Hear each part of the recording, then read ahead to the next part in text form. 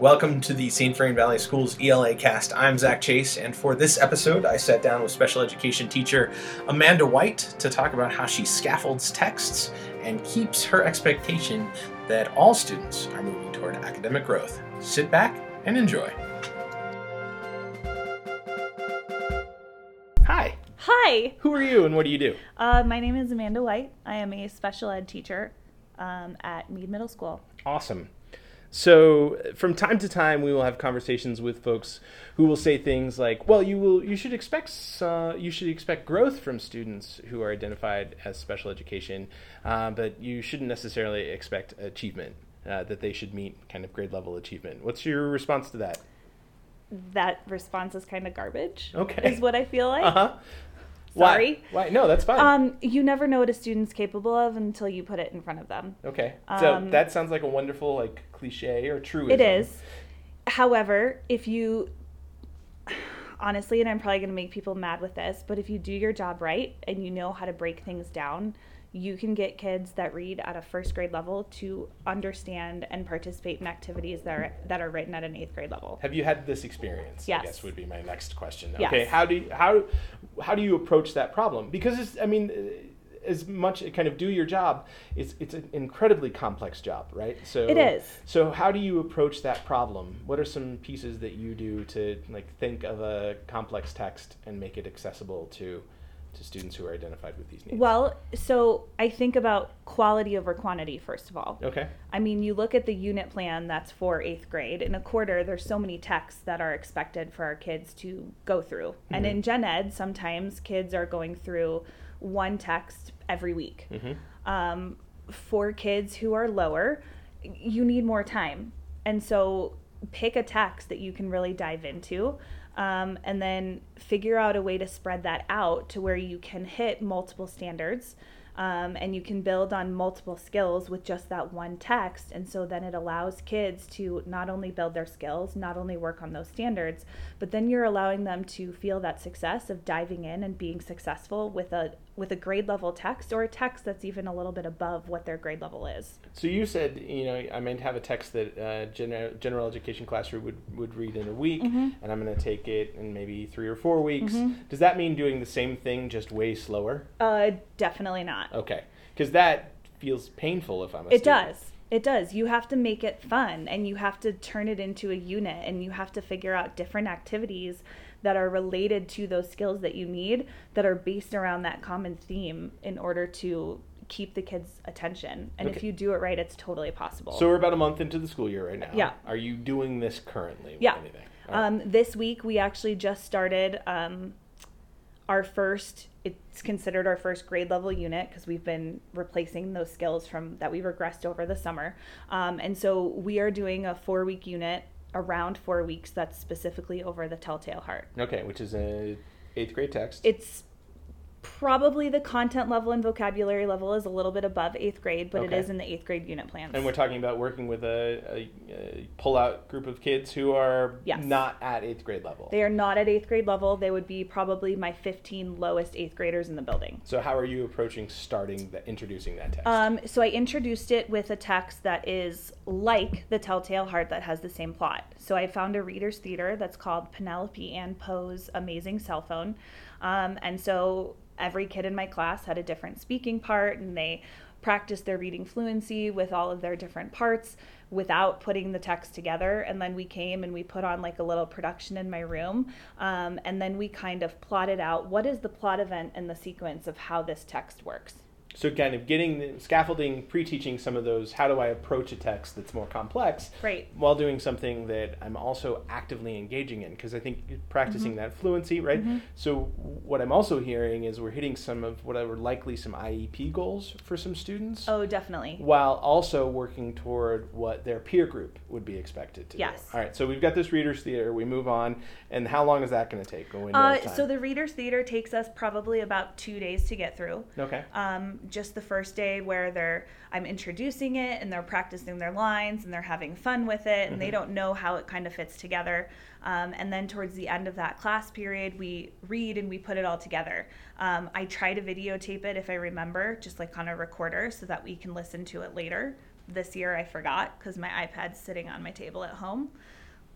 I'm that unprepared student. Yeah. It sounds like you're really messing up this year. All right, so we've got the Reader's Theater, right? And so then the next day, what we did with that is we broke up into groups and we kind of looked at the Reader's Theater and the structure of the story, which follows along with the structure of how Telltale Heart the plot goes.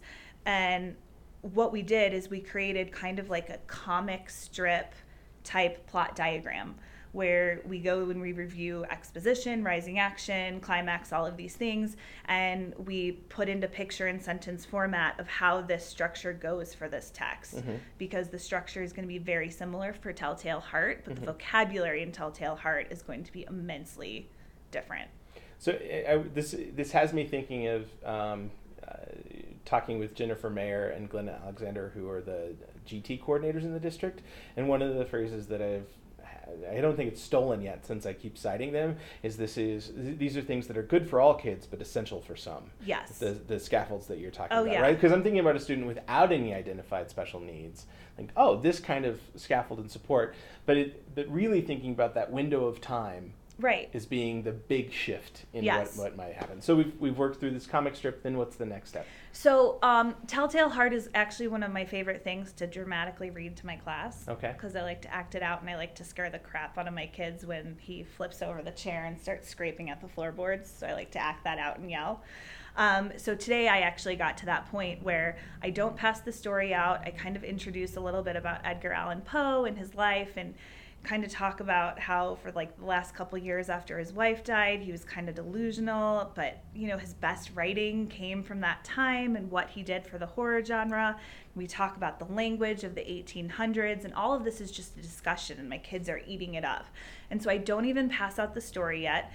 We turn off the lights. I tell them that they are now police officers and we're sitting in an interrogation room. I set up a table and I set up my chair, and I tell them that they are going to listen to my story and my confession to this murder, and that's their job. And then I dramatically act it out, and that's the end of class. So that's time it perfectly. I would love to be in there. A thing that kind of we're like all dying. Pulling back the structure there, because setting that up, right, providing that context for your students is one thing, but then thinking as a practitioner, you're also saying, I want to make sure they have some great examples of fluency. I want to make sure that they're ready to see some of these tougher vocabulary words when they come to them. I want to make sure that they hear the rising and falling action, right? So you're giving them that experience in a way that you know what you're doing, right? But that they don't necessarily. It doesn't feel like, I got to figure out this thing right now. Exactly. My guess would be that tomorrow these students are going to see the text. Yes. Okay. So tomorrow we're gonna see the text, and the way that I do it is the students actually do 3 read-throughs of the text, and the first 2 are not independent whatsoever. And so the first one, what we're gonna do is we're gonna go through and we're gonna read it together, and within each paragraph, we're going to closely read it, we're going to analyze it, we're going to be highlighting and marking up the text as much as possible. And then they're going to do some evaluative questions, pretty much based off of that. A prosecutor asked a question, and then the accused has to answer it. So we're going kind of back to that whole theme. When you say we're going to read it together, what does that look like? I mean, is it everybody just kind of out loud, like it is the strange melee of voices, or? Nope, it's... there are paragraphs that I take. That's real bad for kids. Right. There's paragraphs that I take. I usually start off reading the first paragraph, and then we really analyze that paragraph. My kids in my room are so comfortable now making mistakes and failing when they read that they will then volunteer to take a paragraph. They check out the paragraph, and they'll be like, well, there's like 15 words I don't know, but I want that paragraph. And that's just the comfort level that we have in the room. What's the mechanism for getting to a word that they don't know in your room? We try to break it down into syllables. So how do they signal? I mean, that's the, like, all right, this is how we attack it. But, like, let's say that I get to mercurial and I don't know it as an 8th grader. Like, do I, like, help, Miss White? Or what's my response? If they're the ones that are reading aloud, then they'll just kind of, they'll be like, yeah, I don't know that word. Okay. And we'll be like, okay, we're going to break this up. And we're going to figure out how to decode this word. And we talk about the meaning. And we use the context clues while we're going through. So rather than separate vocabulary sheets, you're giving kids context and then saying, when we run into, so they're having that experience of, I'm going to stumble, what do I do when I stumble? Right. Within a passage. Exactly. Not, hey, these are hard things, let's all do just these hard things. Exactly. Okay. So we go through that first reading together, we mark up that text, and then we go ahead and we work on some evaluative type stuff. And then the second one that we do is more in groups, and we're really looking at the difference between like mood and tone and how it changes throughout the story, because the story does such a great job of, changing the narrator's tone from the beginning to the middle to the end. And we're working on that textual evidence of, okay, what is his mood in the beginning and what are some like quotes and lines that we can do. And so we're reading for a purpose with mood and tone, and then we kind of go from the reading over to the writing. Okay. And so then we're working on just like descriptive writing and expository writing, and they get to pick mood or tone, and they're going to explain how the mood or the tone changes throughout the story. So it also sounds a little bit like we're using the text as a mentor text in some ways too. Mm-hmm. And are they playing with mood and tone or just describing mood and tone in those moments? Kind of both. Okay. So it's understanding author's craft and then applying author's craft. Exactly. Okay. So that's our second read. And then our third read is we kind of do like a court thing at the end in order to finalize Telltale Heart. And so our third read is we go over the definition of insanity. We go over kind of what it is to be guilty of murder. And so we look at all of those different things. Important concepts for those 8th graders. I know. Yeah, and so then we do another read where we have 2 separate highlighters. So they have a clean text now. It's blue is guilty. Pink is, they are like quotes for insane. And we're really looking at what part of the text shows that this narrator is guilty of murder and what part shows that this narrator is not guilty because he's insane. Mm-hmm. And so once we do that read, kids, there's pink, there's blue, there's all over the place. We take it, we put it into a T-chart, and then kids have to pick a side, and they're writing an essay. It's a 5-paragraph essay, and they have to pretty much be the prosecutor in their paper, mm-hmm. and they have to defend their side. And what's interesting there is it's not, pick a side and then let's prove it while we read. Right. It's what's the evidence for both. Yes. So you're still leaving it up to the student to say, when I'm looking at the evidence, I'm making some evaluative decisions on that as well. And we talk a lot about, if you're a lawyer and you're a prosecutor, you have to kind of think about what the defense is going to say as well. Mm-hmm. And so you have to know both sides in order to make your argument very clear. And so that's why we do it that way. And so then we kind of do a gallery walk at the end of all of the papers. The kids read them aloud. And then we have kind of a conclusion of this where we put on a little court case. And so we have somebody defending, we have that other person that is prosecuting, and the kids go at it and they argue about it, and we never have a clear, concise answer at the end of the unit about what they believe. So one of the pieces that I'm picking up as I'm listening to how you kind of structure all of that progression is that it isn't about the small pieces. It is each of those tasks is in the service of something mm-hmm. that's more complex. Right. And you need you create the need for those individual, more specialized skills. Right. So I need to be fluent to be able to read this mm-hmm. out loud. So I'm working on those pieces. Right. And I need to understand this vocabulary to then be able to cite the evidence. And I need to be able to cite evidence to be able to make my case. Right. But none of it is if you're ever going to be able to do that, then we have to do these practice skills first. We're going to do this big thing, mm-hmm. and you're going to need those skills. You're going to uncover the need for those skills as they're going through. Yeah. So do you do the exact same approach to every text that you put in front of students? Is everything a court case? No, not everything is Okay. a court case, because that would get boring. Right. So this is my only court case. But this is what I do. I take about 4 weeks and I pick a very complex text, and this is how I approach their IEP goals. This is how I approach all of the standards, and it just allows us to get them to be successful with things that they didn't think that they could do. And every time I introduce a text, they get better at inferencing, they get better at that explicit type thinking of what's right there, they get better at citing that evidence. And by the end of the year, I have kids who are no longer in the red on Park who are 5 years below grade level.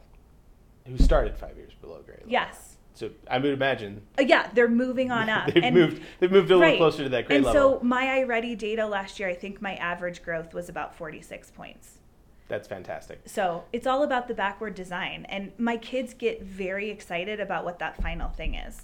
And so I've been talking about this court case that they're going to have for probably about a week, and they are excited. So they know it's coming. They know it's coming, and they're already fighting. I'm going to be the judge. I'm going to be a juror. Like, I'm going to be the lawyer. And I'm like, you don't know what you're going to do until you make up your mind about what this story is and things like that. So this is, I think, a wonderful example of what's going on in your room. Right. So, and that's, you're doing some pull-out work with students. Yes. So if I am in a general education classroom, what are some key questions that I might ask? Because my answer would be, like, that's great that you can spend 4 weeks on one text. I have this heterogeneous group of kids. I can't do that because these kids would they don't need that kind of special attention. So I can't do that for everybody. What are some questions you might ask if you were in that role to help think about meeting the needs of students with identified special needs? Well, sometimes I do go up to teachers and I ask, why can't you spend more time on a text? Mm-hmm. So you want to ask the question of, are you giving kids enough variety? But at the same time, you don't want to say, you want to take enough time to get into depth, but you don't want to go so fast as to lose everybody. Right.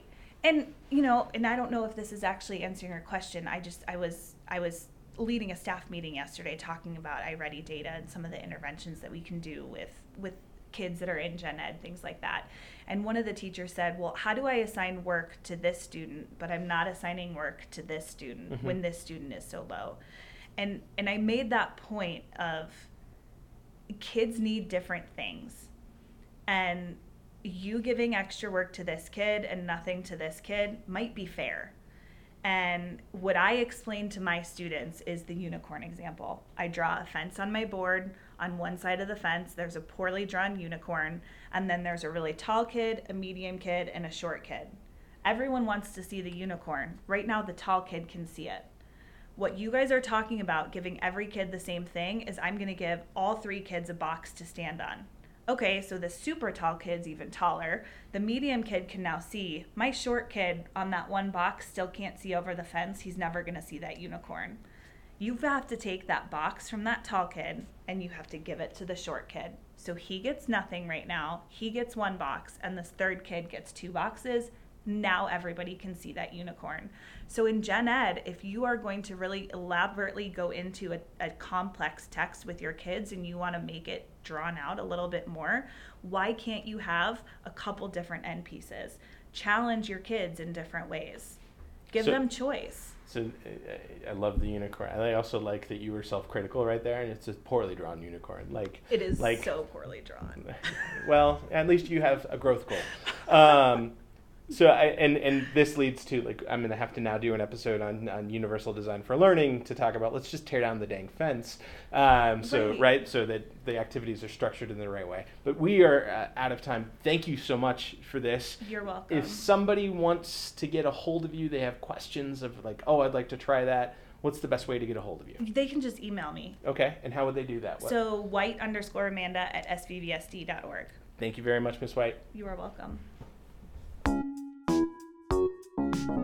Special thanks to Amanda White for sitting down to have this conversation with us. If you'd like to learn more about St. Vrain Valley School's language arts, find us on Twitter @SVVSDLA or read the blog, blogs.svvsd.org/languagearts. Thanks for listening.